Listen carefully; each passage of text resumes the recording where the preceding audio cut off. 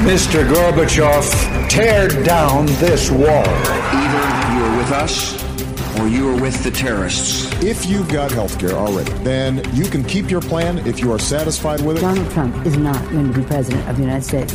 Take it to the bank. Together, we will make America great again. We shall never surrender. Never surrender. It's what you've been waiting for all day. Buck Sexton with America Now. Join the conversation. Call Buck toll-free at 844-900-BUCK.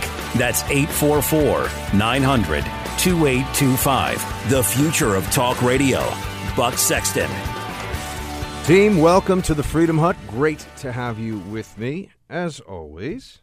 If you want to call in, 844-900-2825. 844-900-BUCK.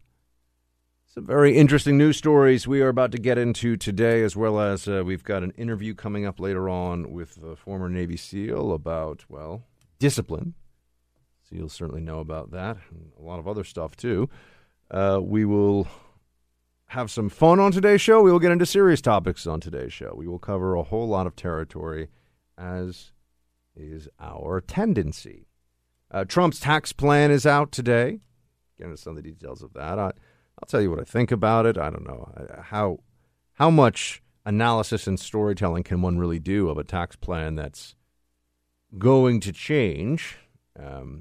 Speaker Ryan, very excited today. Paul Ryan, very excited about the tax plan. We'll talk a bit about that. I also have some follow-up to the terror attack in New York City earlier this week, including the analysis that proves what I've been saying to you all along, which is that the left, when it comes to Islamic radicalism and the jihad, is either cowardly, stupid, or both. Or both. I think oftentimes both. But that will wait for just a bit before we get into that. First, oh my, this is going to be fun. We're going to have some fun here. So, Hillary Clinton. Hello? No, but really. What happened was, she has been a topic of conversation in political talk for a long time, or for quite a while. Not just on this show, but on many shows, as you know. I'm amazing. But she is, I think, now finally going to be retired as a power player of the Democratic Party. I'm not sure. But it's going to be a little bit harder for the Clintons than it was even a couple of days ago to continue to be the political dynasty of the left in this country. Right? The Democrats' closest thing to royalty. I mean, I like to wear the robe and have a crown on my head, so, why not? But Hillary was twice over, and it's rather remarkable when you put it in that context. Hillary was 2 times the assumed Democrat Party nominee and the assumed next president of the United States. Now, she was the nominee the second time around, but she lost the first go-round, as you know, to Barack Obama. But I remember over the course of the Democrats' most recent presidential campaign, I remember what it was like among leftists, among Democrats and liberals and progressives and Democrat socialists and nihilists and anarchists and Marxists. I remember that there was some dissension among the ranks, so to speak. There were some problems. You see, because there was this guy who wanted free healthcare and free schools. And he was the ideological and spiritual mobilizer on the left. His name was Bernie Sanders. Sandinistas, baby. He was, a likable enough fellow in certain doses, I think it's fair to say. I think that he thinks he believes at least a good portion of what he says, which makes him, in my book, more palatable than, say, Hillary Clinton, who's just like, I believe what you pay me to say. It's just not someone that is in any way ethical or it just has no character. Character for sale, right? Character for the highest bidder or character for whoever's going to pave the way for her to have power. But now we found something out. And I know that this is from a year ago and maybe a little more, but we have some revelations today, courtesy of Donna Brazile, who is a former CNN colleague of mine, I should note, and still to this day, the first person that in a political debate I have ever had who interrupted me specifically for the purpose of telling me not to interrupt her, which I'll let that sit with you for a second. That happened. That actually did happen. And I had to sort of just deal with it because she was royalty at CNN. I mean, she was at the absolute top of the list of pundits that CNN. She's right there with, oh gosh, what's the guy's? I'm blanking on his name right now. He's the Clinton, the guy that they put out there for Clinton all the time. And then, of course, I'm forgetting who he is. Not a particularly memorable guy, but there's a whole bunch of them, right? But she was among the most elevated figures at CNN. She's written a book. It's coming out called Hacks, and I realize now I'm giving a shout out for a book written by a Democrat who was a major Hillary partisan. I should note I've never met Ms. Brazile. I've actually heard from people that she's nice, so there's that. That's always a good thing. Always happy to hear that she's nice. I'm fine with liberals being nice. I wish all liberals would be nice, and I would say it, but a lot of them are terrible. So here's what we found out, though. And this is, for a lot of us who had to sit through all this during the election and hear all the lies and all the nonsense. For a lot of us, it's just nice to know that we were right all along. But then there's also the broader implications of, oh, you mean once again the media was really complicit in making sure that, could they have figured this out? Did they try to figure this out? And would they have told this if they had? Right? Those are all the questions that we'll get into in a second. As in, were they involved in a huge pro-Hillary cover-up or a huge turning a blind eye to what was very obvious to all of us? The allegation among Democrats, and I knew some Sanders people. I actually really like some of the Sanders people. I'll tell you that. Some of the pro-Sanders people were, I don't like that they wanted they thought that everything is free, and they don't have they don't have any conception of, well, if I take money out of column A and put it into column B, I don't have the money in column A anymore. It's just, money is whatever it is. It's going to come from the rich people. There's never the math never works, right? But it sounds nice. Free school for everybody. Well, who's going to pay for it? Somebody else. Okay, right? Free stuff sounds good. It's compelling. It's compelling to the masses. I want to talk about populism. Talking about how you're going to give everybody free health care and free schooling, that seems like pretty obvious populism to me. Anyway, I like some of the Bernie people, but they were upset. They were unhappy with what was going on in that Democrat race. And we just found out today, this is the breaking news today from this book by Donna Brazile, very highly placed, formerly DNC chairperson, right? Or chairwoman. Do we say chairwoman anymore? Chairperson, whichever the correct terminology is. Chair of the DNC.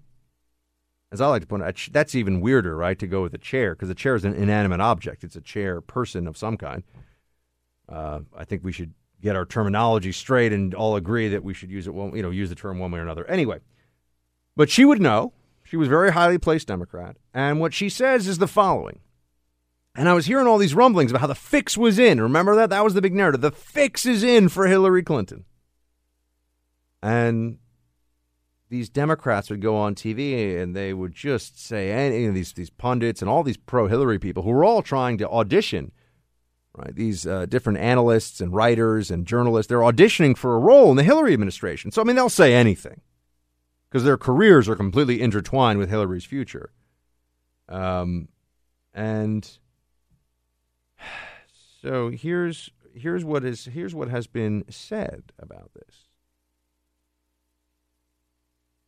Donna Brazile claims that she saw an agreement with Hillary and the DNC right after Hillary announced, 4 months after she announced that she was running for president, which we all knew she was going to do. Maybe president. And she only was willing to help the DNC, which was millions and millions of dollars in the red in debt. She was only willing to help the DNC if the Hillary Clinton campaign had control over where the money was spent. Now, that's essentially like saying, okay, so there's this apparatus for the Democrat Party that's raising money, and then it raises money for state and local races, right? I mean, this is the Democrat Party's political HQ, their political headquarters, the DNC. And they're running in the red. And Hillary says, yeah, I'll help you, and we'll do fundraising, and I'll work with you on this joint fundraising committee, but I get to control where all the dollars go. This is as much as anybody could have ever dreamed it. The Democrat Party literally saying to Hillary Clinton, here are the keys, you drive. You're running the show. It's your kitchen. I'll just eat whatever you cook. And that wasn't a microaggression, okay? I'm just saying, This is them saying that Hillary gets to call the shots from the top down for the DNC while she's running against a primary opponent who actually was getting a lot of traction and was doing well and was beating her in some places. But the DNC they were all in on this. They were willing to just sign the deed over for the Democrat Party to Hillary Clinton. And here's the specific. This is up on Fox News. She said joint fundraising committees were created between the DNC and the Clinton and Sanders campaigns during the 2016 cycle, but Clinton was the only candidate who raised money for the party. And then she goes into some greater detail about how it was clear that Hillary used the fact that she was raising money for the DNC to direct where all that money was going. Bernie was getting cut out. This is also why when we used to see the stats on the screen of the superdelegates, and they were all, Bernie and Hillary were neck and neck, but there's this huge tranche of superdelegates that were going to go for Bernie. Going to go for Hillary.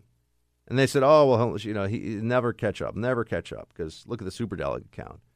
That was really all you had to know, was that all these superdelegates are going for Hillary because the Democrat Party apparatus was in her corner the whole time. And the fix really was in. I mean, it was a rigged game. They talk so much about Trump and Hillary and a rigged election. The Democrats rigged their own primary. Because this is how they do business, because this is how they see politics. They would rather be in power, however it is they have to get there, than to adhere to any rules of the road and fair play, integrity, honesty, all that stuff. All that stuff. All right? So now we know. And this is why, in retrospect, when I go back and think about some of my experiences over at Clinton headquarters, also known as CNN, I got to sit in. I think I've told you this once or twice after a Democrat primary, and I was like, I think Bernie did a great job. I mean, I'm a Republican and all, and I think Bernie's policies are crazy, but I mean, you got to give the guy credit, right? At least he's getting the base fired up. And you could see all these Democrats were either seething because they felt like their future was being jeopardized by the truth coming out, or they were a little bit beaten down by the fact that they knew they were just sellouts. They're like, well, sure. I mean, I guess Bernie's doing a pretty good job, but Hillary's the likelier candidate to win. I mean, Hillary's the one who can win. That was really the whole theory, right? That Hillary could win, but she didn't. Now, I just want to make this one more point before we have to go into a quick break here, and then we'll talk a little bit more about this, and then we'll discuss the latest on the terror investigation, the attack here in New York. We've got a lot to get into today, but one more thing. The same DNC that handed itself over to Hillary Clinton, right? That same political apparatus with all those same players. And we're so shameless, and we're willing to hide that from their voters and to keep that all under wraps. Do we really think that they're above lying about what happened with Russia and collusion, the election. I mean, do you really think that there's any principles at play here at all? They were complaining that the second that Hillary lost the election about how Trump must have rigged it somehow, without any sense of irony about the fact that they rigged their own primary, according to the interim DNC chair, not some crazy blogger somewhere who doesn't know anything. I'm sure this is true, which brings us to one more point. I know I said it as a final point, which is that Hillary's, it's got to be all over for her after this for the party, because you wouldn't see this book come out from a former Clinton confidant saying these kinds of things. You would not see this if they thought that Hillary was the future of the party, which means right now the Democrat Party doesn't know what its future is. But we know it's corrupt. We know it's dirty. He just doesn't have any empathy. And you can disagree with somebody over all kinds of partisan issues, but you want to have a president who can try to put himself into the shoes, the feelings of somebody else. Why can't he do that exactly? What is she even? Huh? He can't put himself in there. I just want to hear this one more time to make sure that I'm catching this right. What Hillary's saying about Trump. Go for that one more time, please. He just doesn't have any empathy. And you can disagree with somebody. That's a pretty terrible thing to say about the commander. First of all, it's baseless, but it's just such a nasty thing to say about the commander in chief after a terrorist attack where we've had 8 people killed and a dozen wounded. That just seems to me to be. I was going to say it is beneath her for the former Secretary of State and former First Lady, but as we know, Hillary is there anything that's really outside the boundaries of good taste and decency when it comes to how Hillary runs her political life or anything? I mean, I just think that at this point, it's kind of a desperation for power, attention. I mean, she already has so much money. Based on what? Well, selling influence. Oh, that reminds me. Now that Donna Brazile has broken the silence about the DNC and how it was handed over to Hillary Clinton during their Democrat primary, which means the Democrats had a rigged election. Let's just all call it what it was. It was a rigged election. It was among themselves, but that's pretty dishonest for all the American people. If I were a Bernie voter, I would be losing my mind right now, right? Oh, the media's going to go, meh. It's only okay, though, now because Hillary is, she's yesterday's news in terms of power circles in the Democrat Party. That's what this really is. This is a big signal to the political marketplace that Hillary is no longer a kingmaker and will no longer be king or queen. But there's one more thing. I wonder which intrepid mainstream journalist is finally going to break the story of, the Clinton Foundation was like so we all knew that Hillary had the DNC in her pocket and the election, the primary was rigged for her. We all knew that. We didn't know the details, but we knew that.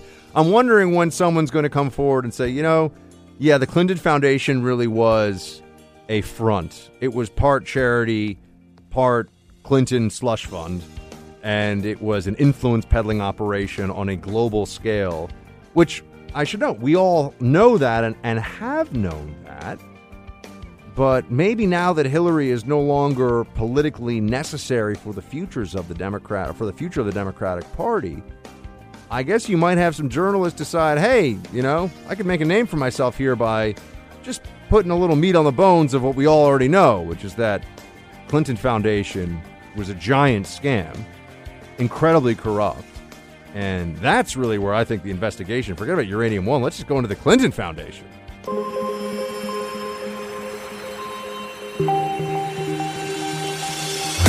He's holding the line for America. Buck Sexton is back. So we have a terrorist in custody, Saifullah Saipov, who wishes that he could hang an ISIS flag in the hospital room where he is recovering from the gunshot wound to his abdomen after he had killed 8 people and very terribly wounded a number of others. And people lost limbs among the wounded. So horrific wounds. and a dozen people were wounded, other than those who lost their lives, who were killed in this incident. And this guy, Saipov, is in every way exactly what you would expect of an ISIS adherent. He is unrepentant. He is vile. And we see the usual stories about, people who knew him, he was nice, who would know? I don't know why the media insists on doing that. It's one thing to ask, family members and close friends about someone's character and behavior after an incident like this, but, they'll say, hey, some guy who used to know him kind of said that he was quiet and nice or whatever it was. And then they'll find someone who says he wasn't nice. And what are we supposed to make of all this? I think it's just journalists filling the pages. But you saw that right away there was political back and forth over this. And I wanted to get into how the mayor here in New York has referred to this and what his priorities are in the aftermath of this incident. I've said that we have a nincompoop for a mayor in New York, Bill de Blasio. At one point, I think he ran Hillary Clinton's Senate campaign, was very tight with the Clintons. And as I am fond of telling you all, was formerly named Warren Wilhelm. Warren Wilhelm, hello, guten Tag. And now his name is Bill de Blasio. Quite a change. Right? That's not like a middle name as a first name, which is what I have, or anything like that. It's just like quite a shift.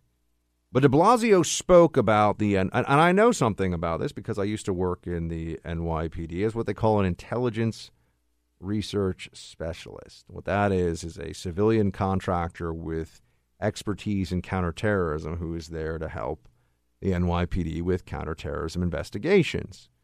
It is the analytic cadre within the intelligence division of the NYPD. The intelligence division of the NYPD was originally largely about dignitary protection for those who would come to the United Nations and others, because New York gets a lot of very important, very powerful foreign visitors. But after 9/11, they repurposed changed the mission, however you want to put it, the NYPD intelligence division, to make it about counterterrorism. There's also the counterterrorism division. I mean, it gets complicated, but that's more static security, and they deal with other things, blast radius for buildings and things like that. Intelligence division, if you want to know, is the one that is running human sources. Right? Intelligence division is the one that is looking into breaking up cells and networks of extremists. And so I spent, about 18 months with them right before I came into media. And so that was the last job I had before I started doing what you're hearing now. And so that's why I wanted to give you that background, because now I can tell you a bit about what de Blasio says. And he's representative of a lot of Democrat opinions here, which is, always take the position that law enforcement is overstepping or victimizing the Muslim community in this country by giving any additional scrutiny of any kind to mosques or anything like that. That's always very, very bad. It is a very bad idea, de Blasio says. And I'll give you the other perspective as somebody who is doing the work and is very familiar with how this whole process of mosque, they call it mosque surveillance. Just, it wasn't about a mosque, or it wasn't about mosques. It was always about individuals that were thought to be engaged in, because of credible reporting, because of probable cause, terrorist criminal activity. That's what it was about. And sometimes they would congregate in a mosque. Or sometimes, and I know this may be very hard for some of you to believe, the mosque itself was a place where criminal activity was occurring of all kinds, different kinds. But here's what de Blasio said in the early moments of the debate that he had here with Nicole Malliotakis or something is her name. She's not going to win because she's a Republican. It doesn't matter, right? She's going to get like 15% of the vote probably. Seems like a nice enough lady from what I've seen. But anyway, here's what de Blasio says about NYPD mosque surveillance. The surveillance program of the past failed because it alienated our police from the very people we needed information from, and it violated people's rights. That's just not true. It's just not true. And I'm not, this is a rarity, right? Because usually you'd have somebody who's like, de Blasio is a leftist. He's like a commie and doesn't know anything about this. And that's all true. But I actually worked these cases. I was very familiar with what was going on in the world of mosque surveillance because I was involved in these programs personally, day in and day out. And it was always done with a lot of legal oversight from the NYPD's legal division, and it was always based upon opening criminal cases. And, there wasn't just sort of blanket surveillance and what are you picking up? So it's just not true. And, you get the NYCLU, which is like the New York version of the ACLU. They were suing, everyone's suing. Here's the problem, though. As I have told you before, and we should keep this in mind after the terror attack in New York City, that involved the terror, as soon as this happened, if we were like, what do we think about this guy, how'd this happen? Saifullah Saipov fits the bill, right? This is what we would have expected. If I said, hey, I'll give you, money if you can guess right who this evil, savage terrorist, give me some of his, how did he radicalize? What does he believe? What all that. You would have gotten pretty close to this guy Saipov. I mean, he might not have said Uzbekistan as his country of origin, but you would have come pretty close on some of this stuff. And here's what I would say about de Blasio and the whole mosque surveillance thing has failed, and because this is a nationwide discussion occurring through the prism of New York City. Can the FBI focus in on a mosque that they believe is suspicious for the purposes of terrorism or counterterrorism operations in your community? Wherever you are across the community, I'm telling you, if you're in a city, there's definitely a lot of mosques, but wherever you are, there's a mosque not that far away. So could there be surveillance of that mosque? Not all mosques. There's not enough resources. And keep in mind, that's never been the plan has never been, let's just mic up all the mosques or something. It's not possible. But if you're trying to prevent jihadist plots from happening, if you go back and you learn about the Jersey City Mosque and its role with the Blind Sheikh and the first attack on the World Trade Towers, and there were mosques that were the center of criminal conspiracies, terrorist criminal conspiracies. That has happened here in New York City. But we're supposed to forget about that history and that background. Oh, well, how would you feel if what? If there were police officers wandering around St. Patrick's Cathedral? There are. No one's saying, oh, gosh, our civil rights are being violated, right? They're there to provide safety. I know, but point is that Christian churches here in the city, Jewish temples here in the city, have police officers and security and plainclothes officers around them all the time. That they're not there investigating, but they're protecting. It's just a function of what's going on at that particular location. What de Blasio and others won't talk about is, well, why is it that when young Buck was just a lowly analyst at the NYPD Intelligence Division, why was it that which had a mandate of countering any violent extremism in the city of New York? That was the mandate, right? Stopping another 9/11 or any attack like it, or stopping any terrorist attack to the best of our ability, and working with the FBI and the Joint Terrorism Task Force and all the rest of it. Why is it that all the really important, urgent cases, why is it that all the plots when I was there that were actionable, active plots to kill people based on ideology were all radical Islam? Every single one. We could sit and talk about as I've said, the anarchists and the white supremacists. I mean, they throw that in there too, because you got to be politically correct. You got to make it seem like there's a lot of other terrorism we're concerned about. Right-wing extremism. All the cases had to do with Islamic fundamentalists who, I should note, spend a lot of time in mosques.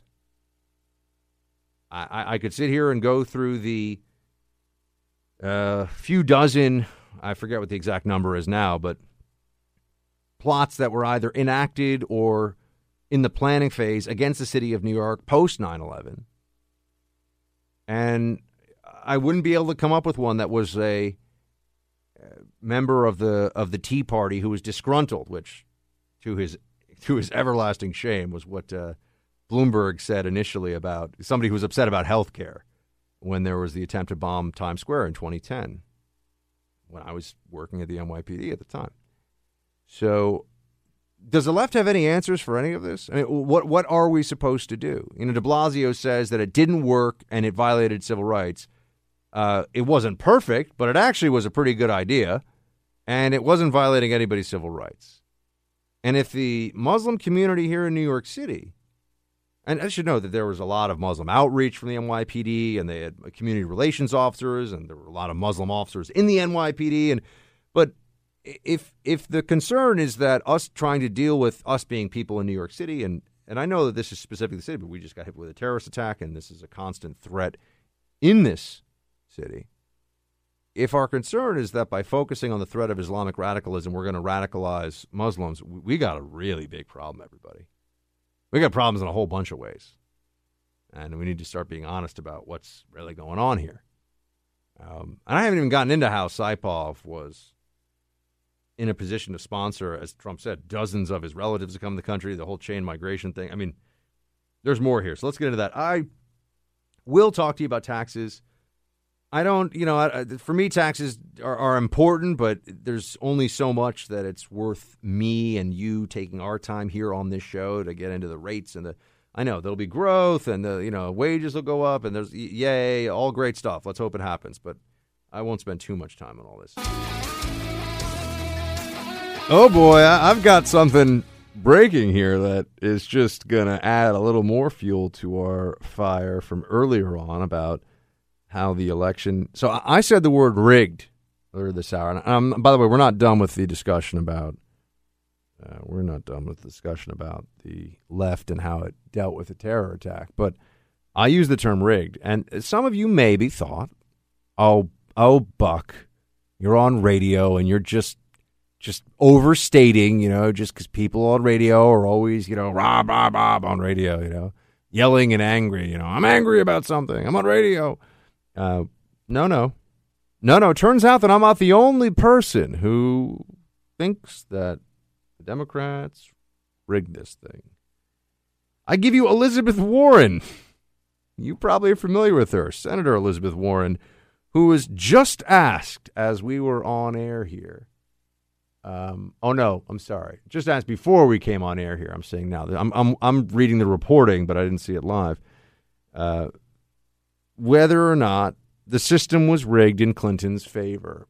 She was asked this by Jake Tapper on The Lead, and her response was yes. Now, there's no bravery here, right? Let's all be very clear about that, because this is a big symbol from the Democrat left that the era of Clinton is over. And no one's going to care anymore. What will be brought in to fill the void? Who will be the kingmaker in the Democratic Party going into the next election? Well, for one thing, I think Elizabeth Warren wants a little payback here for feeling like she had to stand in the background while Hillary got yet another shot. I think Elizabeth Warren kind of wanted to take a shot. And maybe she will now.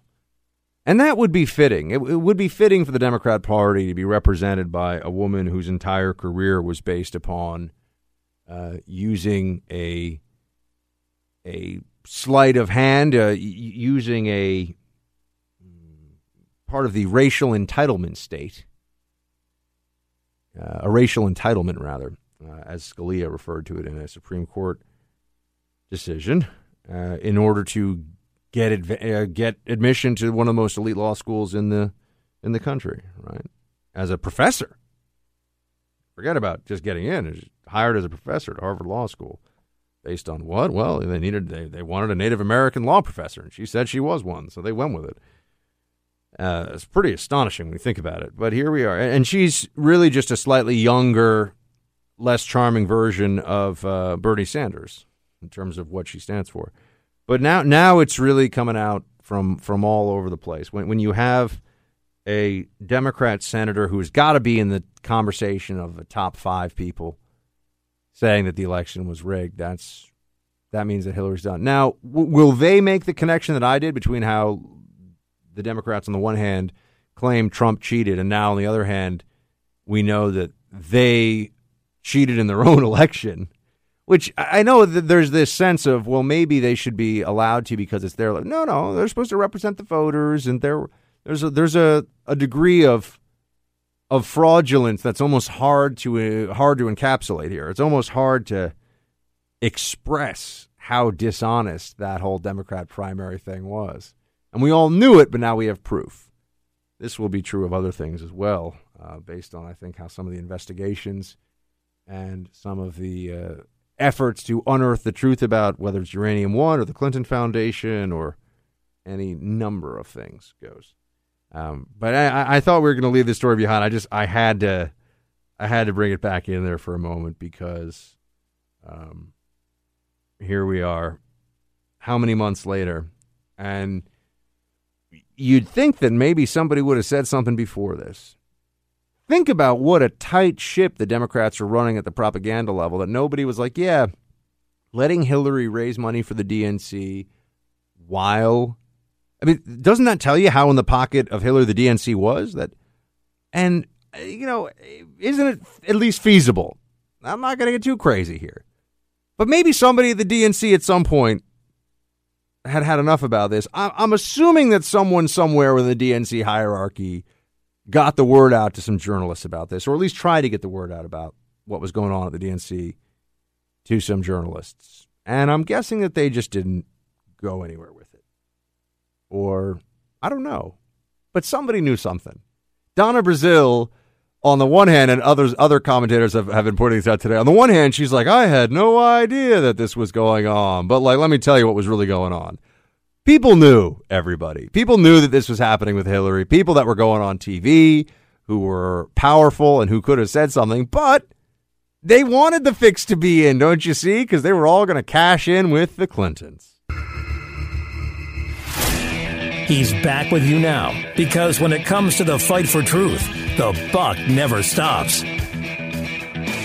So there's a big to-do today over the tax plan. Yay, taxes. Oh, what's up? Rock and roll with the tax plan. Woo, tax plan. Trying to make the tax plan sound sexy. It's important because it is something that affects your money, which is important.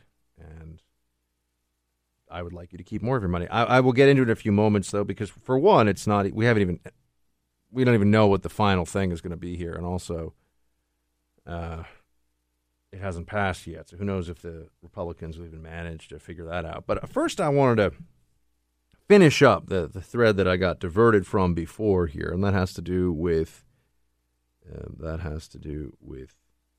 the left's analysis of terrorism and how it's interesting to see that their ideology intrudes upon basic intelligence. Their ideology means that they make mistakes and they say things that you're like, how could you really?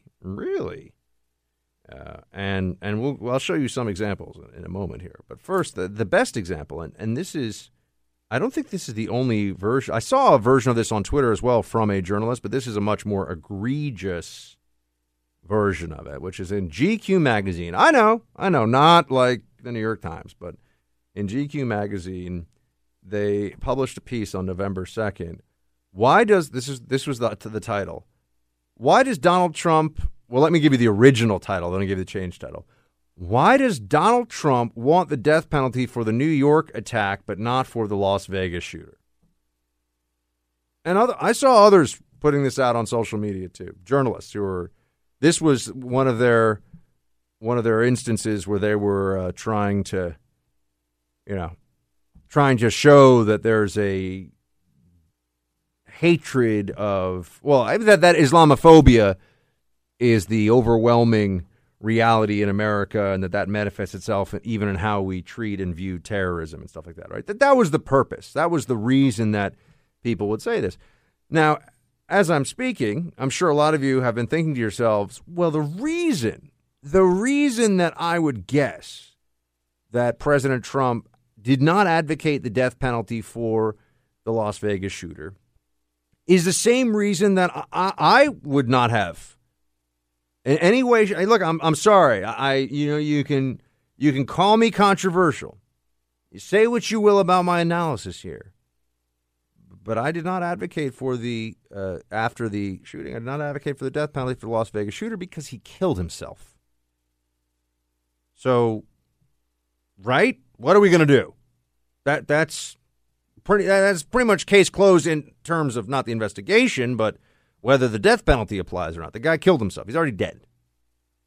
And GQ updated that. But that's not an error that one would make unless the synapses of the brain were misfiring in some way because of the emotion and the ideology of being a leftist, right? It's more important to try and show that Trump is a bad guy, and Trump is the problem, right? There's a mass casualty terrorist attack here in New York City, a few miles from where I'm currently sitting, and I have to see on TV different people paid for their opinions to suggest that Trump is the problem, right? You know, okay, terrorism is bad. They'll say that, but Trump did this that was really bad. Let's talk about that for a while. Trump's tweets are not helpful. That's another one that you see a lot of. Oh, Trump's tweets are not helpful, and people will keep saying this. You have Chuck Schumer, for example.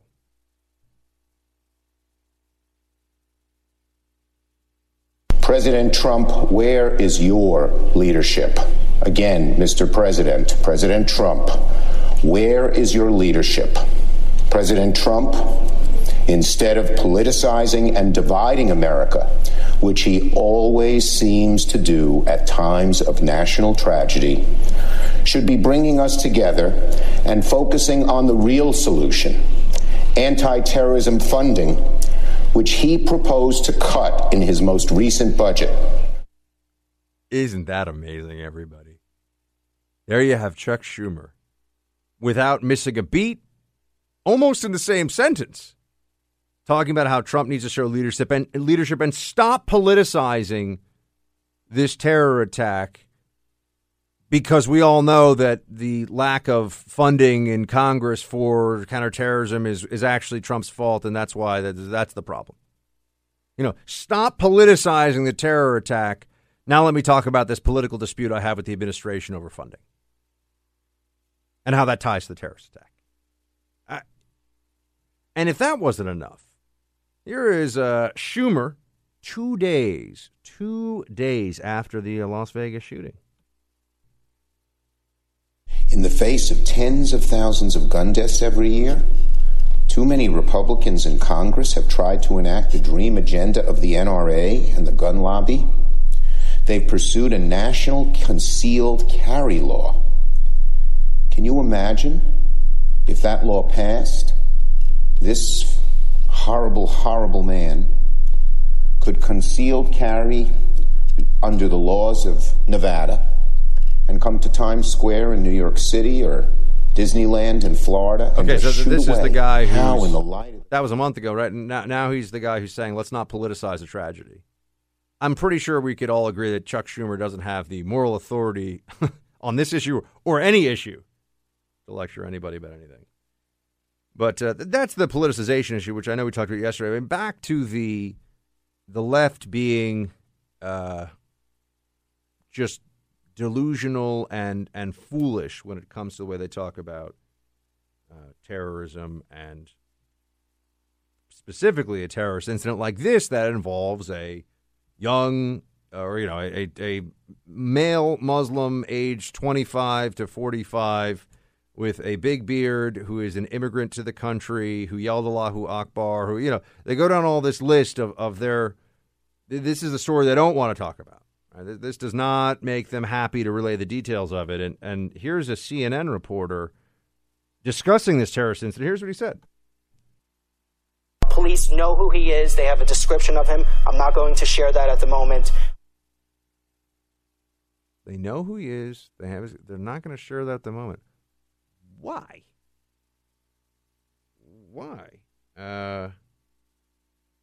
That would seem to be a public safety issue, wouldn't it? Why would you hold that back? right? Because if somebody knows something, okay, then they should come forward. What if somebody, you see this in New York City, and it happens all the time. It happens with local crime reporting, as I've told you, where I have watched it with my own eyes and heard it myself.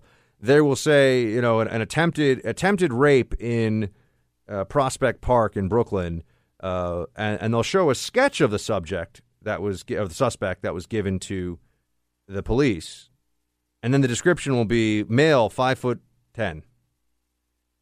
Okay. I mean, if we're going to try to find the suspect, I mean, you would think. I mean, some people are listening; they're not looking, and why is that? Or they'll just describe the suspect as less than what the police have on the incident, and this hurts trust in our media when they think that we can't handle the details of what is true about a specific incident. It would just be a little too difficult for people to hear what was going on. I mean, they do this all the time. And then you had an MSNBC terrorism analyst whom I've heard before and says it's just not a very good analyst. I mean, this is not somebody who I've heard on the issue of terrorism say anything insightful. Now, I don't follow his career all that closely, and I don't really care. But here's what he had to say about this most recent attack. What you're seeing is not Islam whatsoever. None of this is condoned, including the, sacrificing and getting yourself killed at the end of a terrorist attack. None of that is Islamic. It's anti-Islamic. Even Christians, we've seen Catholics in Canada who converted to quote-unquote Islam and then carried out acts of terror. What does that have to do with anything? So if they converted, then they're no longer Catholics, right? But what is it with people in the media, analysts or journalists, who want to explain to all of us what the real Islam is? This is it's a problem that President Obama had. The future does not belong to those who slander the Prophet of Islam. Said it at a UN speech. I remember it, and I remember my jaw kind of hit the ground. Really? Okay. So I have to show respect as a Christian? I have to show respect for the Prophet of Islam? Really? Oh, I can't slander him. Well, if drawing him is slandering him, that's drawing some pretty tight boundaries, isn't it? I'm now obligated to that too. That was our president, my friends. That was what he had to say about that. So we could do this for all day. I just want to give you some examples of this is why when Trump says things like the terrorists should I hope he fries, or we're going to be tough. It resonates because we're sick of all the pretense from the left that there's nothing to see here in terms of any pattern. It has nothing to do with Islam. The real problem is Islamophobia. NBC News, as sure as night follows day, right? NBC News published a piece the day after the attack on how the Muslim community was bracing for a backlash. I've talked about this many times before. The backlash never happens. Why? Because America is a tolerant country full of good and honorable people who don't judge individuals by the actions of people that are part of a group that they are, not even affiliated with, but just roughly have some background in common with. I mean, this is why it's not good to have 90% of the media dominated by leftist Democrats. It's not helpful to people, and it's certainly not good to have so much crappy counterterrorism analysis. In other areas of what goes on in the media, you're expected to know something of the subject matter. I've said before to you that with guns, there's just as long as you hate guns, there's an exception for you. If you hate guns and you're a journalist, you can make mistakes, you can sound like a buffoon, doesn't matter. As long as you hold the right position, they'll catch your back. It's kind of true now as well with terrorism. You can just be an idiot on the subject of terrorism, never have actually worked on it, have any real professional knowledge or any in-depth, even scholastic knowledge of, academic knowledge of terrorism, and they'll put you on TV. But as long as you say the key things, Islamophobia and Trump tweets, those are the problems. Islamophobia and Trump tweets, they will show you respect. Maybe you'll talk a little bit about the enemy combatant issue. I don't know how much anyone really. Trump kind of backed off that. And third hour, we have Jocko Willink joining, former Navy SEAL. He's going to talk to us about discipline and leadership. So that will be a very interesting discussion, as well as the the sexual counter-revolution. I think that's a discussion you will certainly want to hear as well.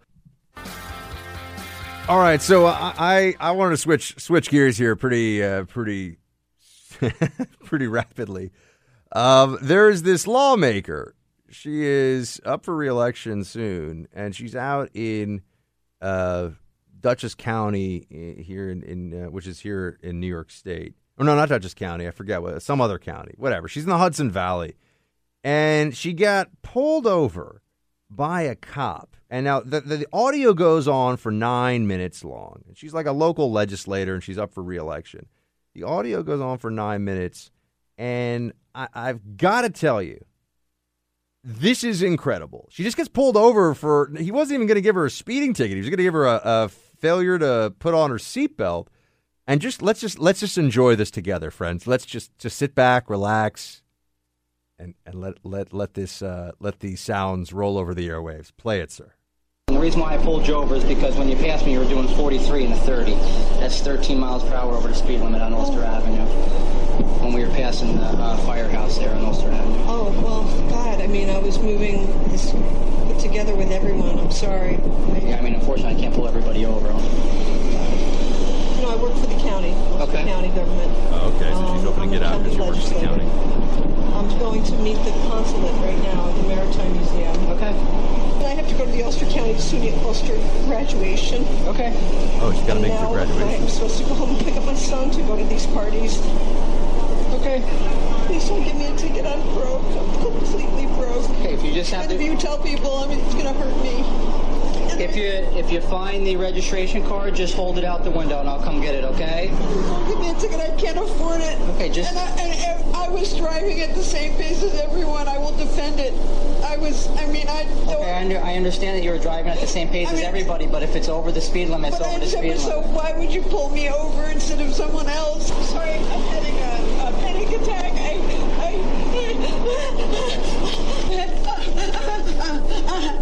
Ma'am, you have to calm down. PTSD. I am late for a job meeting, and I'm going to... What the hell is she talking about? Okay, can you let me explain? You're probably friends with all those guys who... I have to take this about my son. Hello? I just would like to explain the ticket to you, and then I'll be more than happy to answer any of your questions. You told me that you pulled me over because even though everyone was going at the same speed, you had to single somebody out. No, I did not. Those were not my words. Oh, now she's getting all lawyerly on him. Everything has been tape recorded. I said I can't pull everyone over. I don't feel safe here. Okay, well, everything. Now she's saying she doesn't feel safe. Recorded, ma'am, okay? I don't feel safe around you.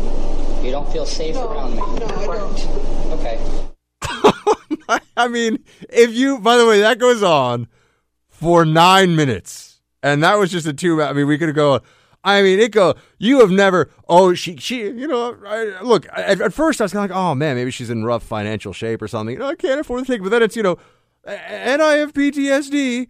And I'm like, wait a second, PTSD, wait, from what? Okay. I mean, I'm going to get, she's a member of the Workers' Party. She's a far left progressive. I'm going to guess she's not like a frontline, she's never been a frontline combatant or anything. She's like, I have PTSD. I know you can get it from other things too, but suspect at least, right? Suspect. And then, and you didn't pull everyone over. You just pulled me over. And, I mean, she gets, and then she says, I feel unsafe. And the cop is incredible. And I can't even you have to watch the whole 9 minutes of this thing. This is a county legislator. I mean, she pulls every trick in the book to get out of what he says is just going to be a seatbelt ticket. He's like, I'm just going to, I mean, how much? Okay, she says she can't afford it. I mean, even if that were true, which she's driving around in a brand new Prius, I think she can afford like a $15. What is it going to be? It's a seatbelt violation. It's like $15 or $20. He said he wasn't even giving her a ticket for speeding. And it's amazing. You have to listen to the whole thing. And she's like, oh, I don't feel safe. It's broad daylight. There are motorists everywhere. And the cop is putting on a clinic for patience and professionalism. And he's just like, look, why don't you calm down? Everything's cool. I'm just going to, I pulled you over. It's not, oh my gosh, what are you doing? I cannot even do it justice. It's 9 minutes of, and it gets worse too. I mean, she's, why would you do this to me? It's basically everything. It's, oh, I can't afford it. I'm rushing to I'm rushing to a school. I'm going to a job interview. I got to go see my niece. I mean, now I'm making it up, but I got to go see like my niece is, in labor, and I'm missing. I'm late for the airport. I'm gonna have your badge, cop. All this. It's just like throwing everything, the kitchen sink at this guy, and this is right in advance of the election in this upstate New York county. I have a feeling this is not gonna do well for her. She has apologized, just so you know. So it's not like she didn't actually have some. There's no explanation for this other than just she started berating the officer and being really, really gross. But there you have it. It is an amazing back and forth between this member of she's in the Green Party? Oh no, the Working Families Party. We got the Working Families Party legislator here up in New York State with why'd you pull me over, officer? Officer gets a high five, man. Officer did a great job. All right, taxes. We'll do taxes. Stay with me.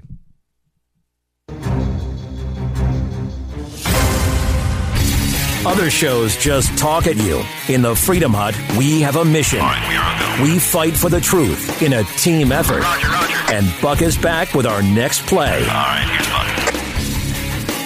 So a lot of good things are happening, but this is the final element, tax cuts and tax reform, and it's an honor to work with my fellow Republicans. I think we're going to actually have some Democrat support. I think it's going to be very, very hard for them not to support it. There was a certain newspaper that wrote today that your competition was out there trying to say, it's for the rich, which they, of course, say routinely. It turned out that they weren't telling the truth, and the paper actually called them on it, which was shocking to me. It was shocking. But they were called. They said they're not telling the truth because this is a middle-income tax reduction, and it's a very big one. It will be the biggest tax reduction in the history of our country. President Trump touting his tax plan today, and says the biggest reduction in the history of the country. That is significant, isn't it? That is clearly something that we should all pay some close attention to. What will be tested here is a lot of economic theory that conservatives have been pushing for a long time, that tax cuts result in growth and shared prosperity and high employment and all kinds of great stuff, right? Although already right now, as you know, the unemployment rate is incredibly low. The overall stock market is doing very, very well. The tax rate's also very high. The tax receipts are at an all-time high. Boo. That's also there. But here's how the New York Times describes the Trump tax plan. Republican lawmakers unveiled a sweeping rewrite of the tax code on Thursday, outlining a $1.5 trillion plan that will deliver a significant tax cut for corporations and more modest savings for middle-class families, while tilting the United States closer, but not entirely, toward the kind of tax system long championed by businesses. The House plan, released after weeks of internal debate, conflict, and delay, is far from final and immediately ignited a legislative and lobbying fight as business groups, special interests, and Democrats began tearing into the text ahead of a Republican sprint to get the legislation passed and to President Trump's desk by Christmas. Lawmakers appeared unfazed by the blowback and scheduled the first official markup of the bill for Monday, end quote. Okay, so that's the Times version of this, right? Which is like, corporations are not people. The tax cut is for corporations. It's terrible. Whose streets are streets? Whose streets are streets? Stuff like that, right? A little bit of that vibe coming from the New York Times. And then you also have the Nancy Pelosi version. Hi, everybody, it's Nancy Pelosi. Nancy Pelosi has her own version of it. This is the shell game, a Ponzi scheme that corporate America will perpetrate on the American people. The Republican bill, written in secret, designed to be raced forward before it's truly understood, ransacks vital benefits for the middle class. There's a scheme for ransacks the middle class. Those terrible things to the middle class. It's just horrible, all the things that will be done to the middle class under this tax scheme. We'll see. We will see. This is going to be good for business, to be sure, and it will put a lot of propaganda in the hands of the Democrats that the Republican Party is a corporatist party that holds the interests of the donor class of corporations above individuals. That's what they'll say. I'm not saying that's true. Let's all be prepared for that, right? The class warfare narrative is going to become a central theme among Democrats going into the midterms here. That's going to be the case. So you'll see a lot of that. You'll see a lot of that. That should be your expectation. But Trump is not holding back as a result of it. Does not care that Democrats are going to say that. He's got to go ahead with his business. And here are some of the specifics of this. We're going to make America globally competitive again. Our corporate tax rate is 60% higher than our average competition. We'll slash the corporate rate from 35% to no more than 20%. That's truly one of the big things in the bill. What that's going to do is create tremendous success for companies and jobs. It's about jobs. For 5 years, expense the full cost of new equipment in the year you buy it. Something that personally I've never heard about in terms of when I was a businessman. In fact, that's a great incentive for everybody to want to be business people. So it's going to be good for businesses, to be sure. There will be the benefit of having more cash on hand for businesses, which hopefully will translate into hiring and all kinds of good stuff for the economy. Higher wages, elevated GDP, growth, prosperity, yay, everybody wins. That's the plan. Literally and figuratively, that's the plan. That's what they're hoping for here. Will it work? Will they get it through? Will they do it in time? I am skeptical. You can put me in the skeptical category. Not that it will work so much as that they'll get it done. I find it unlikely that they will get this done before the new year. Just because I could try to give you a very complicated explanation, rationale for all that, but just because the Republican Congress has so far been so incapable and so inept of getting anything done. I will say that on taxes, this is where Republicans, Paul Ryan gets really excited. He's like, oh, gee, gosh, this is going to be great. Tax cuts, yay. So sure, this is something that Republican congressmen always say they want, and I think actually do want. Unlike immigration, where the GOP, the elected officials of the GOP are often lying and misleading their own constituents, never mind the general public, on what they want for immigration. With tax cuts, yeah, they want tax cuts. And they want corporations to have more cash on hand, which will certainly translate into political donations. Let's not be naive, my friends, but I think it will also do good things for the economy, right? More money. This is a very basic conservative notion, right? More money in the hands of the individuals who earn it is a better thing than more money for the federal government taking it from those people. And we shall see how this plays on the political side. But for in the meantime, I think that this is going to be a win for the administration. I think they will get. I'm not sure they'll get it done before the end of the year, but I do think they'll get it done relatively soon. And I think they decided the 401k will stay the same. That was a big sticking point. So the 401k is not going to get touched as of right now. Remember, this is just the House version of the bill. The Senate may have their own version, then it's got to go into conference and figure it out, hammer out the differences, if there's a difference in the Senate bill. But we'll see. I know, right? Taxes, everybody. Woohoo! Tax time. So we got into our taxes thing for today.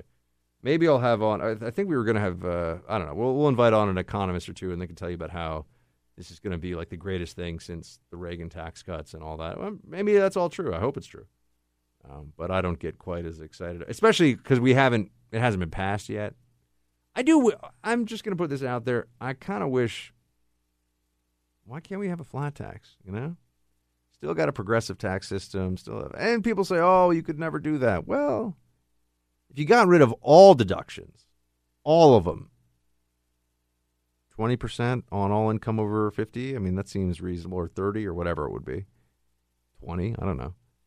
20%. They're saying that your taxes are going to be so much easier now. I don't really see how that's the case yet. They're condensing some of the brackets, but you're still paying a lot in taxes. Still paying a lot of money in taxes, everybody. And by the way, we are still very, very far from balancing a budget. But no one wants to talk about that, man. We're just going to do awesome stuff. And Republicans, yay, all that good stuff. So there's that. So there we have taxes. Yay. Let's talk a bit on the other side of this break about, I've got a few things in mind here. You know what? I will make it a surprise. That's right. I will surprise you on the other side of this break with what I choose to discuss. So, but in the third hour, I should know, we will get into a discussion with Jocko Willink, former Navy SEAL commander, best-selling author now, has a huge podcast following, really compelling and inspirational individual, and we thank him in advance for his service. And then also, we will talk about the sexual counter-revolution and some of the latest. See, it's very tough because every time I want to talk to you about the exaggerated environment right now for sexual harassment, I also feel like we are either there's another story of something terrible that somebody did, right? So these are things that can exist simultaneously. There can be very bad people that have done very bad things under the general umbrella of sexual misconduct. But there also can be people who didn't do something that's very bad who are getting caught up in the outrage machinery right now of men are pigs and do terrible things, and we need to hold them all to account. And if you ask somebody in the workplace out to coffee, you've committed a terrible crime. Those are things we need to clear up. We need to make sure that there's some clarity added into that discussion. Oh, and you thought I was done talking about taxes. Taxation is theft. I like that. That's true, actually. Taxation is legalized theft, is stealing. I do not like that the government is able to just say, you know what, that stuff you have, I'm just going to take it from you, or at least as much of it as I say I'm taking from you. I always enjoyed it in the show Parks and Rec, when Ron Swanson has a young lady who's visiting in his office, and he takes her sandwich and takes a big bite of it, like a third, and he goes, he explains that is taxation. The government's like, oh, thank you for your sandwich. I will take a third of it now. That's still going to be the case for a lot of people. I wanted to give you some specifics here because I was just musing and thinking about the tax situation. Here's where we get, courtesy of Fox News, the legislation simplifies how Americans file their taxes. It would be completed, the filing system would be able to be completed on a postcard with just 15 lines for most Americans. The plan also shrinks the number of tax brackets from 7 to 3 or 4, with respective rates of 12%, 25%, 35%, and a category still to be decided. The plan sets a 25% tax rate starting at $90,000 for married couples, with a 35% rate beginning at $260,000. Which means many upper-income families whose top rate is 33% would face higher taxes. Individuals making $500,000 and couples earning $1 million would face the current Clinton-era top rate of 39.6%. So there's still some, some pretty high taxes in there for high earners, and the amount of taxes paid by those who are in the top 10% of earners is pretty staggering. The top 20% is basically all of it. Taxes are paid by the top fifth of those who are earners, right? That's who pays taxes overwhelmingly in this country. Although we all, I guess, pay in the form of consumption taxes and all the rest of it. I don't know. People are very excited. It depends on what publication, right? The Wall Street Journal is like, oh my gosh, taxation. They're like doing backflips, and people are like, woo, taxes. Other places are a little more like, yeah, all right, the rates, it'll get a little bit better. It's not going to be amazing, though. It would be so great. It would be so great if we could get down to like a 15 or 20% flat tax rate, but that's just not going to happen. It's not going to happen. I worry, just putting this out there, that we're not going to deal with the fact that we're still spending too much money as a country every year until it's too late for us to avoid a major economic crisis. And that crisis, kind of like the housing crisis, will be blamed on whichever Republican happens to be in office. It was George Bush. It will be, this time around, maybe Donald Trump. And that's unfortunate. See, we may have, look, I don't want to be, I'm not trying to be the doubter here, but even if we get this tax cut through and it shows a lot of growth and a lot of good things, I am concerned that unless we deal with some of these structural problems within the economy, we will be in a position where the music is going to stop and people aren't going to have a chair, and pick your cliche, it's just going to fall apart. It's just going to fall apart. So we have to deal with that. It's not a conversation anybody particularly wants to have now, and I wonder why. I remember back in 2012, and everyone was like, we cannot keep spending so much money. And I was like, yeah, I'm with you. We cannot spend so much money. And, the debt's now $20 trillion, and no one really seems to care. I really mean that. I don't hear anybody talking about it very much. And so it's hard to be the one guy who sits here in the radio studio and is like, this is a problem, right? That there will be a correction in the stock market. There will be a major change in what feels like an endless status quo for the economy right now. And it's not going to be a fair discussion about how we got here, right? No one's going to say, oh, remember when Obama, well, I shouldn't say no one, but the Democrats are never going to say, oh, yeah, Obama spent way too much money and things got out of control. And then the Republicans didn't fix things, which would be a more accurate version of it. No. If it happens while Trump is in office, it's all going to be blamed on Trump. So I just think we should probably prepare for the possibility that this whole thing starts to get a little shaky.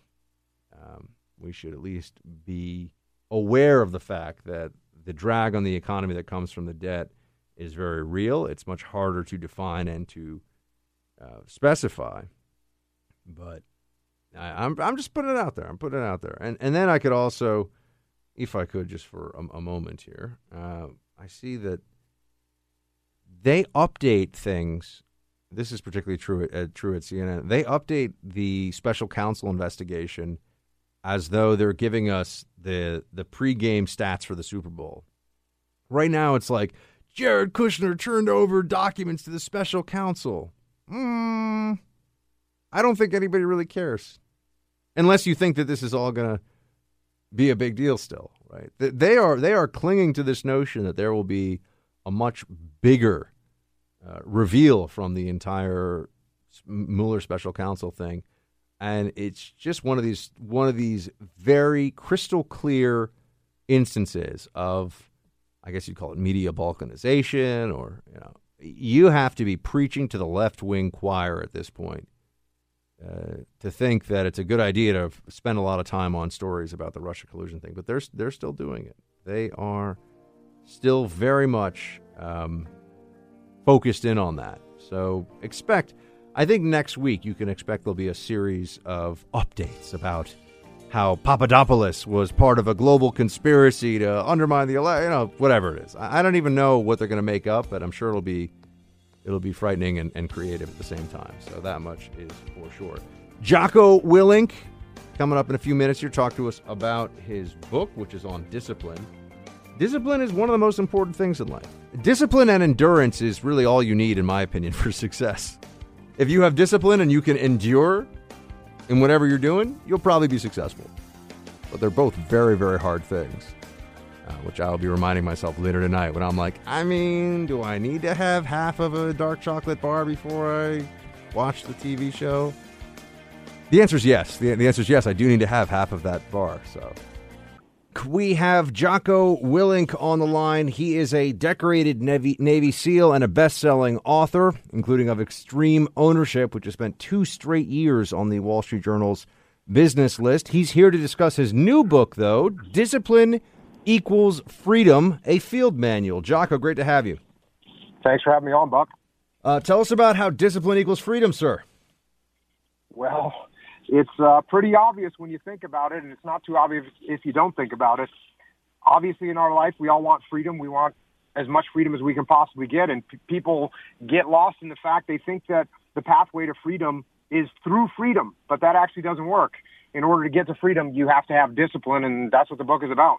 How do we take steps towards discipline? I mean, how do you get people in the mindset, Jocko? I mean, you worked with the most elite warriors in the world, right? How do you get people who aren't from that kind of a background to start instilling discipline in their day-to-day lives? Well, again, a lot of it just comes from the initial recognition that if you want freedom, you got to have discipline. So the real easy example that I use all the time is if you want to have financial freedom, which everyone wants to have financial freedom, well, then you got to have financial discipline. You got to have the discipline to work hard. You got to have the discipline to save your money. You got to have the discipline to make smart investments. You got to have the discipline to not spend money on things that you don't actually need. And if you have that kind of financial discipline, well, eventually you'll end up with financial freedom. And that applies to really everything in your life. And tell me about stepping aggressively toward your fears, something else that you talk about in Discipline Equals Freedom.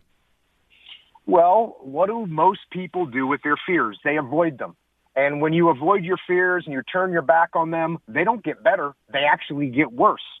So when you're afraid of something, what you should actually do is step to it. And a good example of that, if you're having a problem, let's say you're in the business world and you're having a problem with a client, and a lot of people, what they'll do is they'll avoid that phone call. They don't want to tell the client that something has gone wrong with their account. And so instead they just avoid it. And what happens while you avoid making that phone call? The problem just gets worse. It doesn't go away. And so that's what I'm saying is if you've got a problem, if you've got a fear, something that you don't want to deal with, the best thing you can do is step towards that fear. And that will make you confront it, and you'll put it aside and get through it. Tell me about fighting the feeling of not feeling it. Well, this is one of those classic things where people wake up in the morning and they'll say, oh, maybe I'll skip my workout today because I'm just really not feeling it.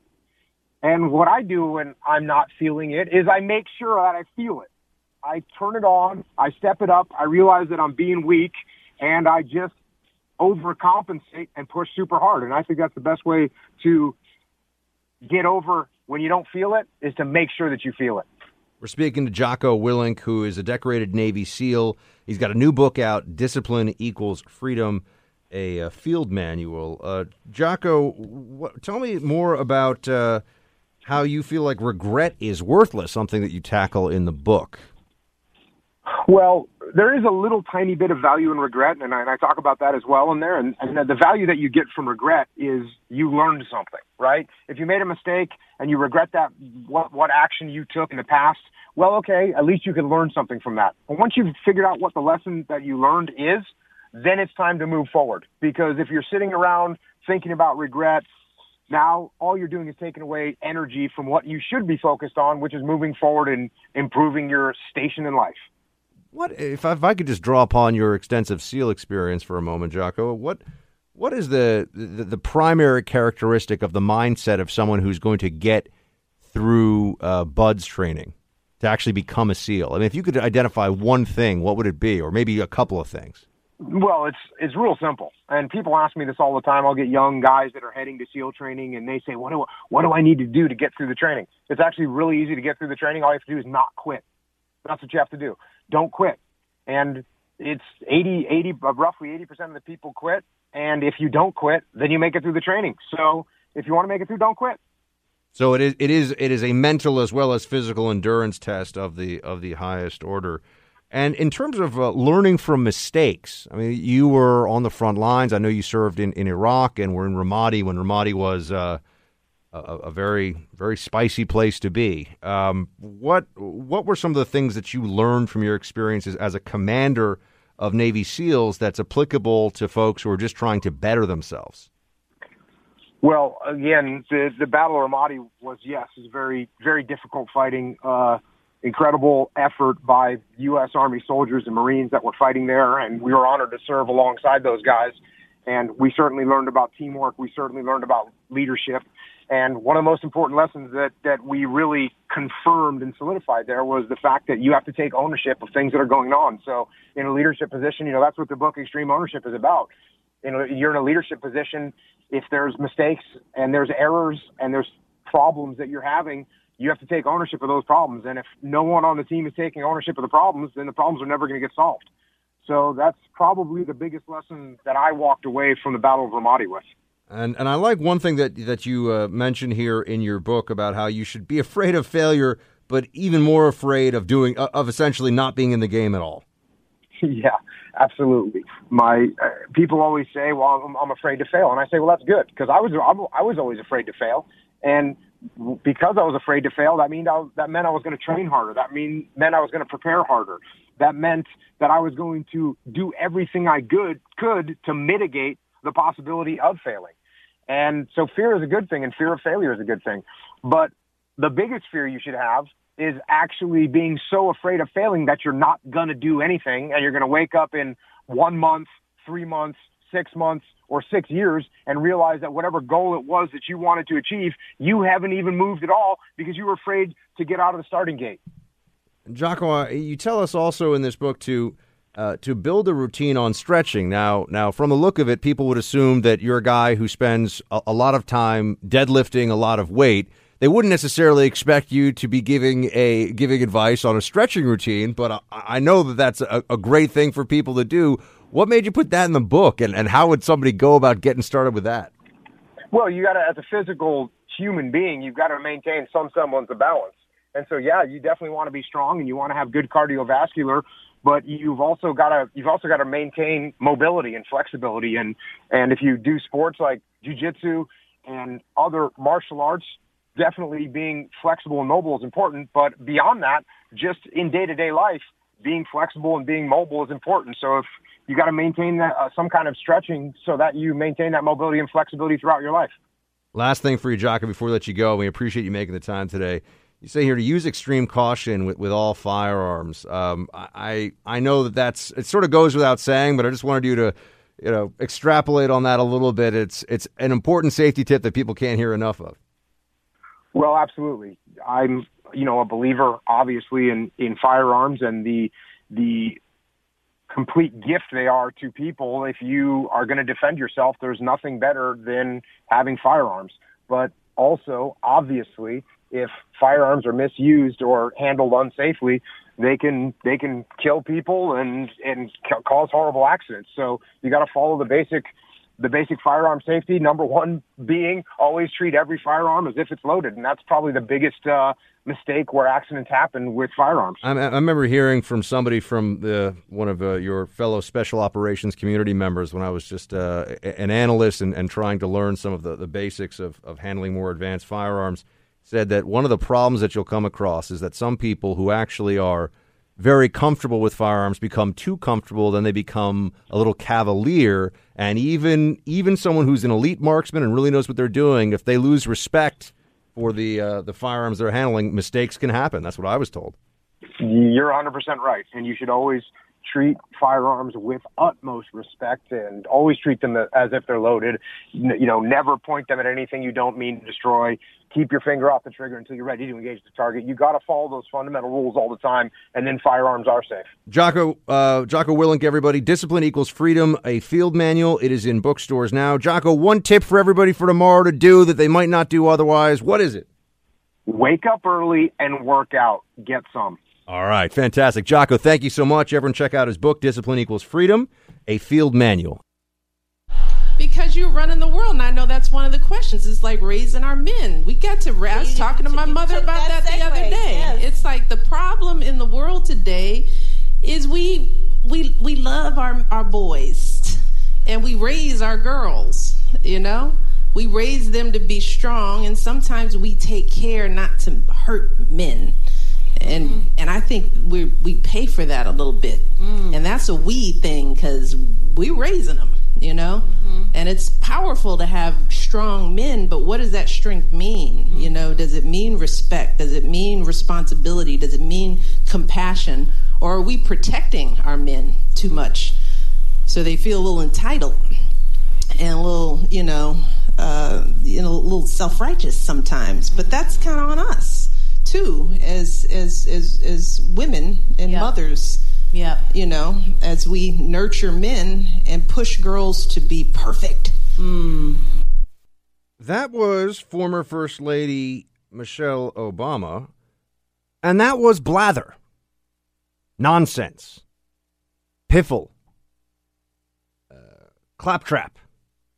It was a waste of her breath and a waste of everyone's time listening to it, although maybe it in some ways illuminated what is now a fashionable position on the left, which is to just take a somewhat derogatory, a somewhat condescending or undermining view of men, of roughly 1/2 of the Earth's population. When I say it that way, I know it sounds so incredibly dumb that no one could take that seriously, right? But you do see it happening. I mean, if you go back and you were to listen to that Michelle Obama clip again, she's somebody who's treated with tremendous deference and reverence on the left. What is she even saying? What do some of these things that she's saying mean? What does it mean? She says, for example, that we raise our girls, we love our boys. Who is she referring to with this? And how is she? I'm not even really clear on what the distinction is she's trying to make. This whole notion of men feeling, she says men feel entitled, and we're protecting our men. From what? How? This to me is just, there's a few things here. First of all, you can tell that no one is ever allowed to challenge what Michelle Obama says. She's never in an environment, and look, she's a former first lady. She can do whatever she wants, right? But she does not put herself in an environment where anyone's allowed to say, I'm sorry, what does that mean? What are you trying to say? What is the point of what you are saying? No, and this is not new, right? I've seen interviews with her on The View and on the this show and then that show, and Michelle Obama's commentary, and she is a public figure, and she's clearly a political figure, always treated with reverence. I actually can tell you this. She gives speeches and is and had a large staff, which has since been made considerably smaller under this presidency, but she had a large staff as First Lady, and I've never seen her contradicted once. I've never seen anyone say, I don't know if that's I mean in person, right, or on air or anything. I've only heard everything she says is perfect and brilliant. Everything that she tells all the rest of us, whether it's about school lunches or you name it, it's always exactly picture perfect what it is supposed to be, and that's not true. I mean that whole series of statements she just went through there about how we nurture our men and we expect perfect women. This is like some strange, misplaced feminism mixed with I don't know what, girl power.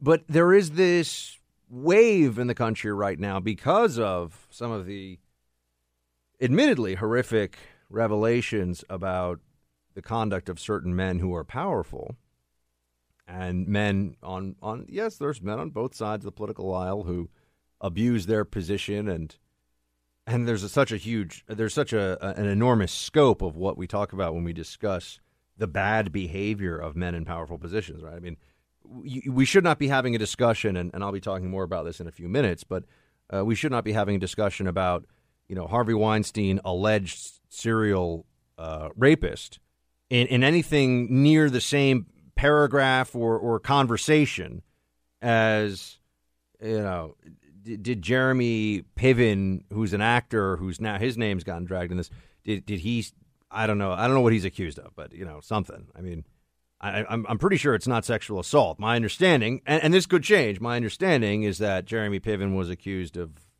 being, propositioning a woman that he worked with. Those are not the same things, right? Attacking somebody and committing a criminal act is not the same thing in any stretch of the universe as saying, hey, we want to come back to my hotel room, and someone says no, and you leave them alone. Those are not the same. But there is this moment, there is an anti-male moment right now in this country that the media is seizing on, and it is troubling. And I think that Michelle Obama was in some weird way playing into that. But then again, I'm also willing to note that I don't know what Michelle Obama thinks that she's saying. I mean, that's not helpful. It's also it's such a generalization as to be utterly worthless. Right? Women in this, I mean, I assume she's talking about only in America, right? Women in this country are nurturing men and expecting women to be perfect. Now, I don't have kids. I understand, right? There's a whole series of attacks that I would open myself up to here by questioning the First Lady on this.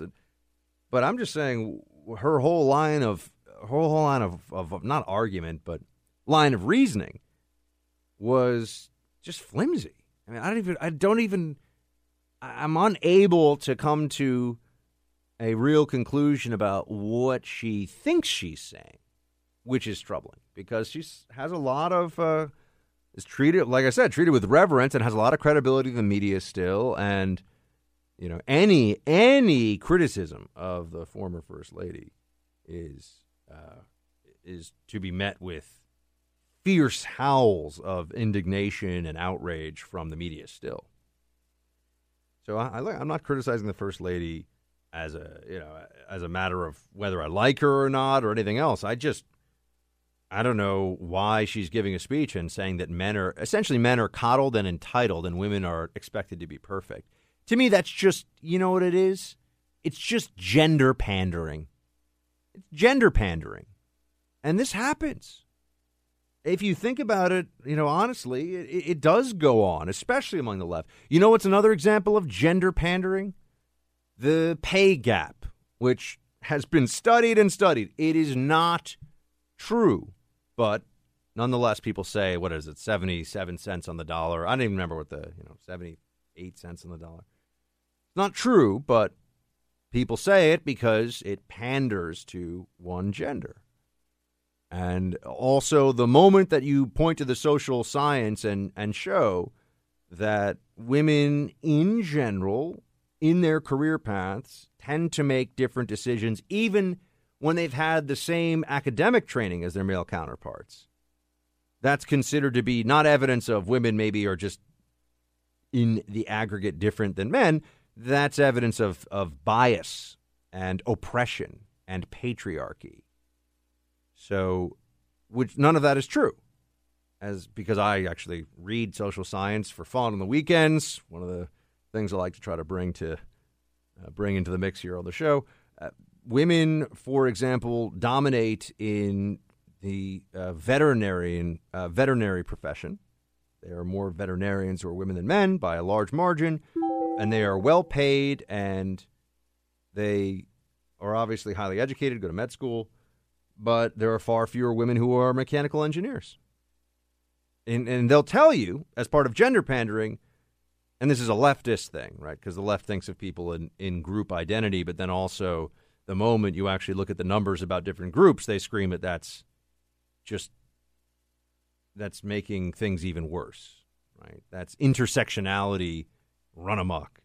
But yeah, I just think that this was an instance of Michelle Obama doing some gender pandering because right now, there's a real anti-male feeling out there. And I want to talk more about that because it's also going to influence the way men and women interact, I think, in profound ways and in very negative ways. The sexual counter-revolution is upon us, my friends. I have been warning about this on the show for some time, and I see that others out there in the world of commentary they are also recognizing the dangers of this current frenzied moment in the witch hunt for any form of, never mind unwanted sexual contact, but any form of unwanted sexual commentary or even what would be understood in a kinder, gentler, easier period in our history as a guy making the first move.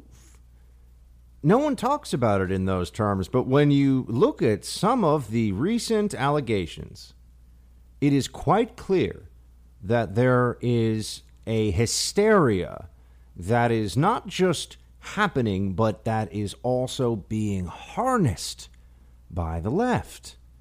They view this as a very useful political weapon. Now, just as when there are other subjects that we tackle here in the Freedom Hut, I feel the obligation to preface what we are and what we are not talking about. I'm not talking about Harvey Weinstein here. He's a monster. I'm not talking about some of the other cases out there of individuals who, never mind professional sanctions for their behavior, seem to, based on the reports, have violated incredibly serious criminal laws. They are criminals, and statute of limitations or not, they should be reviled for their actions if they are in fact guilty of them. Sometimes they admit to it. In the case of Weinstein, he's admitted a lot of this conduct, and some of the others, it seems abundantly clear, were way out of line with what they were doing. Halpern and some of these other individuals who have lost jobs and been in the midst of this melee over sexual harassment. But if you look at some of what else is coming out now, we have a state of play here whereby if you are even accused of any form of, not, like I said, not criminal misconduct, but just somewhat unseemly, maybe a little bit over-aggressive sexual conduct of any kind. Comments we're talking about here. You know, touching someone on the waist or maybe the knee. You know, you had this actress from the show The Crown on Netflix, and there's a photo of Adam Sandler, and he's in a very crowded place and knows he's on camera, and he has his hand on her knee in a gesture that I'm sure he thought was the equivalent of someone putting their arm around somebody for a photo. At some point, we reach the outer limits of what any rational person could accept as a prohibition on behavior, and I think we are pretty much there already with some of this stuff that's happening and some of the outrage. I mentioned George H.W. Bush, now Adam Sandler, and even more than just the hyper sensitivity about any sexual discussions, or, you know, there is an obvious moment in time here where if you're just accused of even a relatively minor transgression that could fall under the incredibly broad category of sexual harassment, you're done. They want to push you out of the public square, and there is a feeling out there that I know others share, and I'll talk to you about an article that I really thought was excellent on this subject in a second. There's a feeling out there that this anti-sexual harassment movement is also infiltrated with a whole bunch of little sexual harassment Robespierres, little revolutionaries or counter-revolutionaries who have a tyrannical streak and are looking to do a whole lot more than just get the basic rights of the peasantry and take the royals down a peg or two, right? We all know what happened with the French Revolution. Things got really bad. They are hunting for examples to make of people right now, including those individuals who are guilty of, if anything, conduct that is perhaps a little bit rude. But we're talking about the realm of manners here. We're not talking about someone who should be completely ostracized from public life, lose their livelihood, lose their reputation. This is insane. And as I have been warning you, it is already being politicized. The targets that they are picking will increasingly be determined now that they have the outrage meter at the absolute height. The targets that they pick for the much lesser sexual harassments that I'm talking about now, they'll be somehow out of favor with Hollywood. But there's this piece in The Spectator, or out of favor with the left, I should say. There's this piece in The Spectator, the consequence of this new sexual counter-revolution, No Sex at All, by Douglas Murray. His subheading is, Feminism isn't producing guides for helping men, it is producing manifestos for torturing them. It's absolutely true. And here is just some of this piece, which I have to tell you, I think is excellent. Quote, "We are in the middle of a profound shift in our attitude towards sex, a sexual counter-revolution, if you will. And whereas the 1960s saw a freeing up of attitude toward sex, pushing at boundaries, this counterswing is turning sexual freedom into sexual fear and nearly all sexual opportunities into a legalistic minefield. The rules are being redrawn with little idea of where the boundaries of this new sexual utopia will lie, and less idea still of whether any sex will be allowed in the end. It is partly whipped along by the fact that each episode in the revolution is so grimly fascinating, and each has its own internal propulsions. For instance, nobody outside Hollywood could regret the disgrace of an overpraised toad who spent far too long surrounded by overly attractive people. After Harvey Weinstein's downfall, who could not enjoy the sweeping of Tinseltown for DNA evidence or mere hearsay, exposing that whole rotten, preachy liberal facade? This week, the urge to purge the pervs has turned on the House of Parliament. All right, end quote there. I mean, he goes into more detail and he gets into some British stuff that we won't be familiar with here on this show in terms of the specific stories.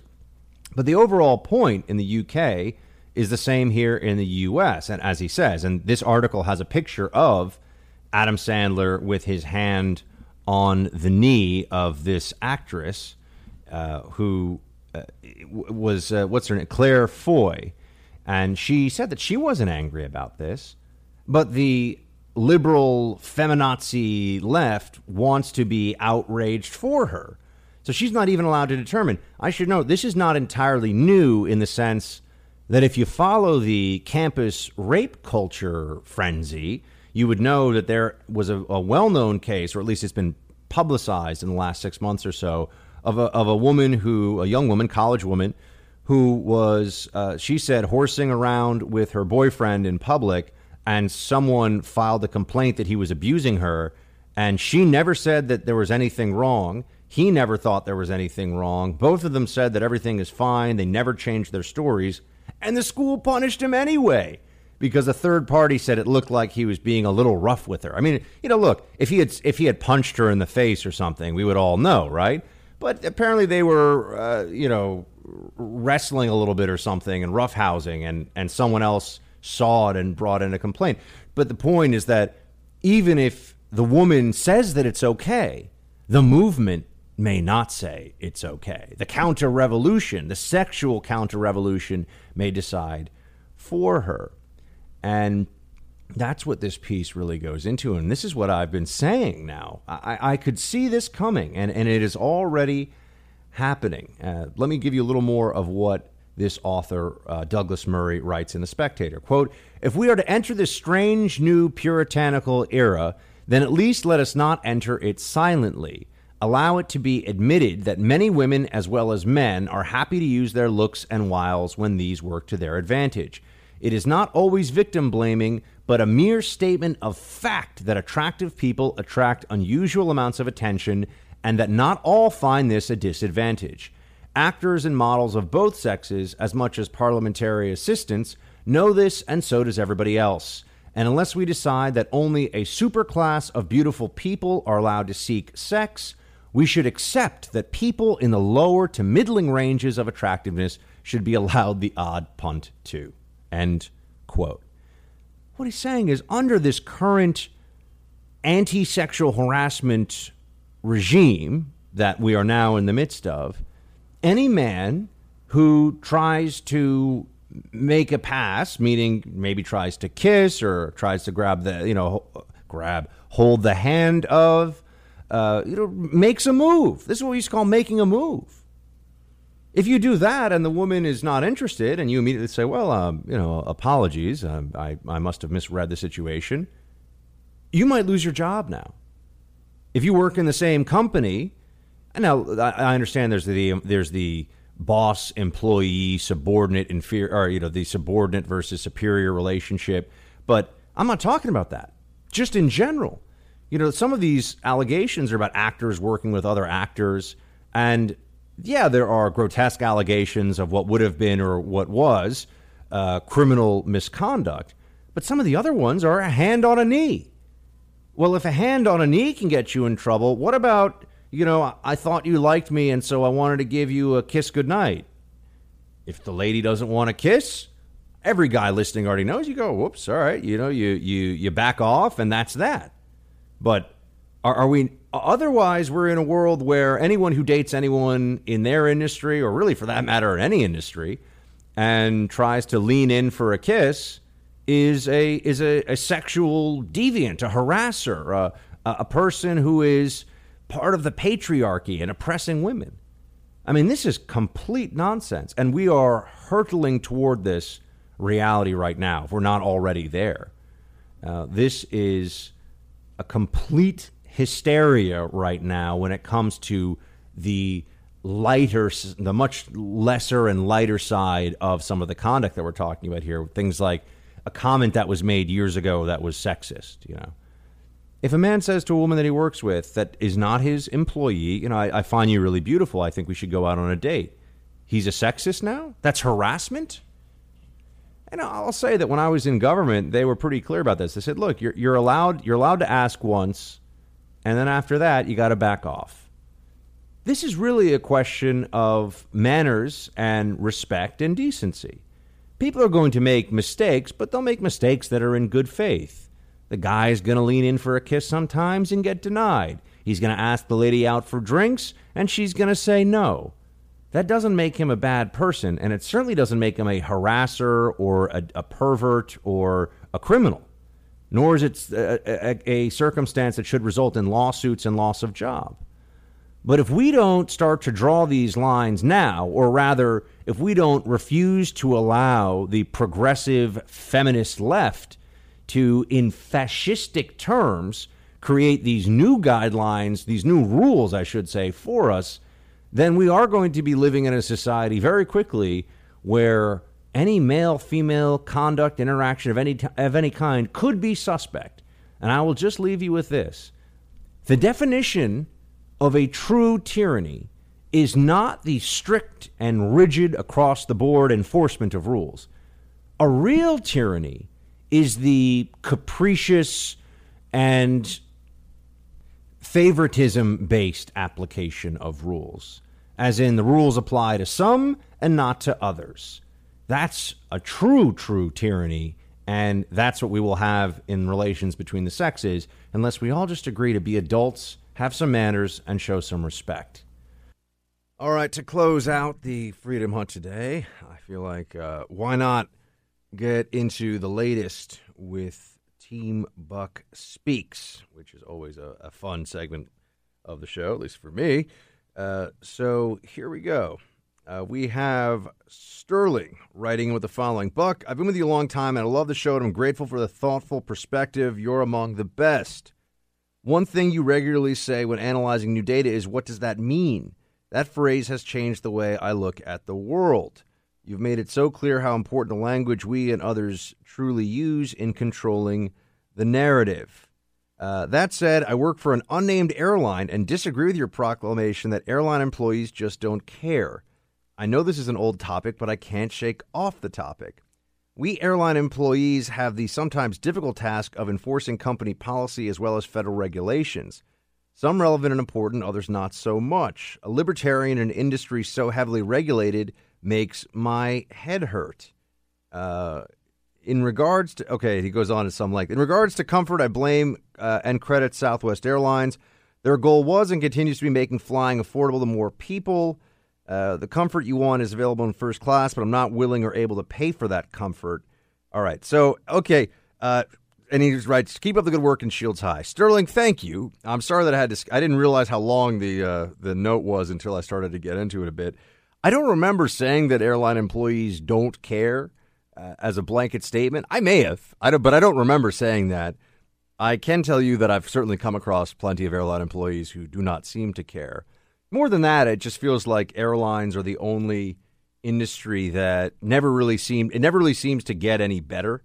It doesn't seem like things improve. It just feels like things get more annoying over time.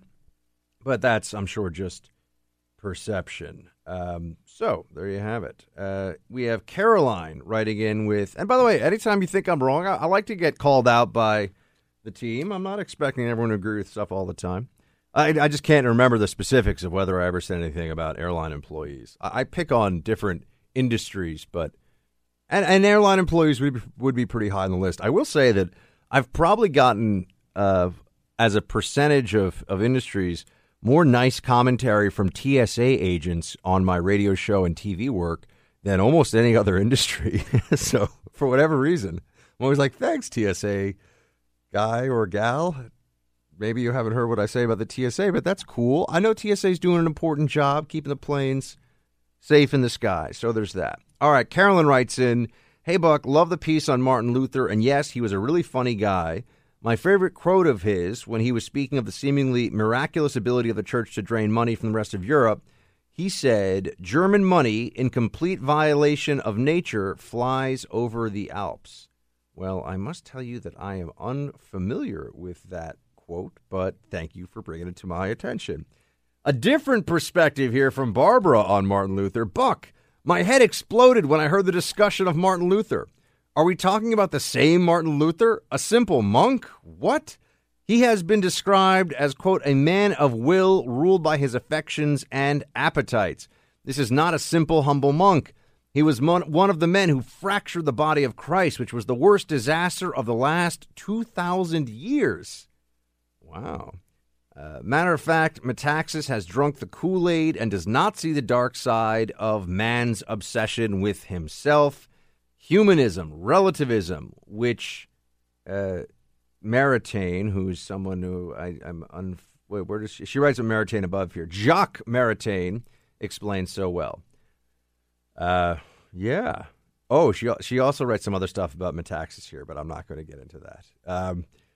Well, we had the author on, and he shared his. I can't pretend to be an expert at all on Martin Luther, so I let Eric is a best-selling author. He's written a book on Martin Luther, and I would advise you, Barbara, I would recommend that you take up this dispute directly with him, because I don't really have a dog in the fight.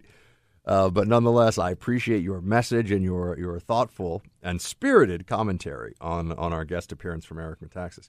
Okay, with that, we are going to close up shop here in the Freedom Hut for the day. Please do download the podcast. Go to iTunes, and Buck Sexton with America Now is what you would click on there. Until tomorrow, when we get rocking with a Freestyle Friday, my friends, no matter what comes your way, shields high.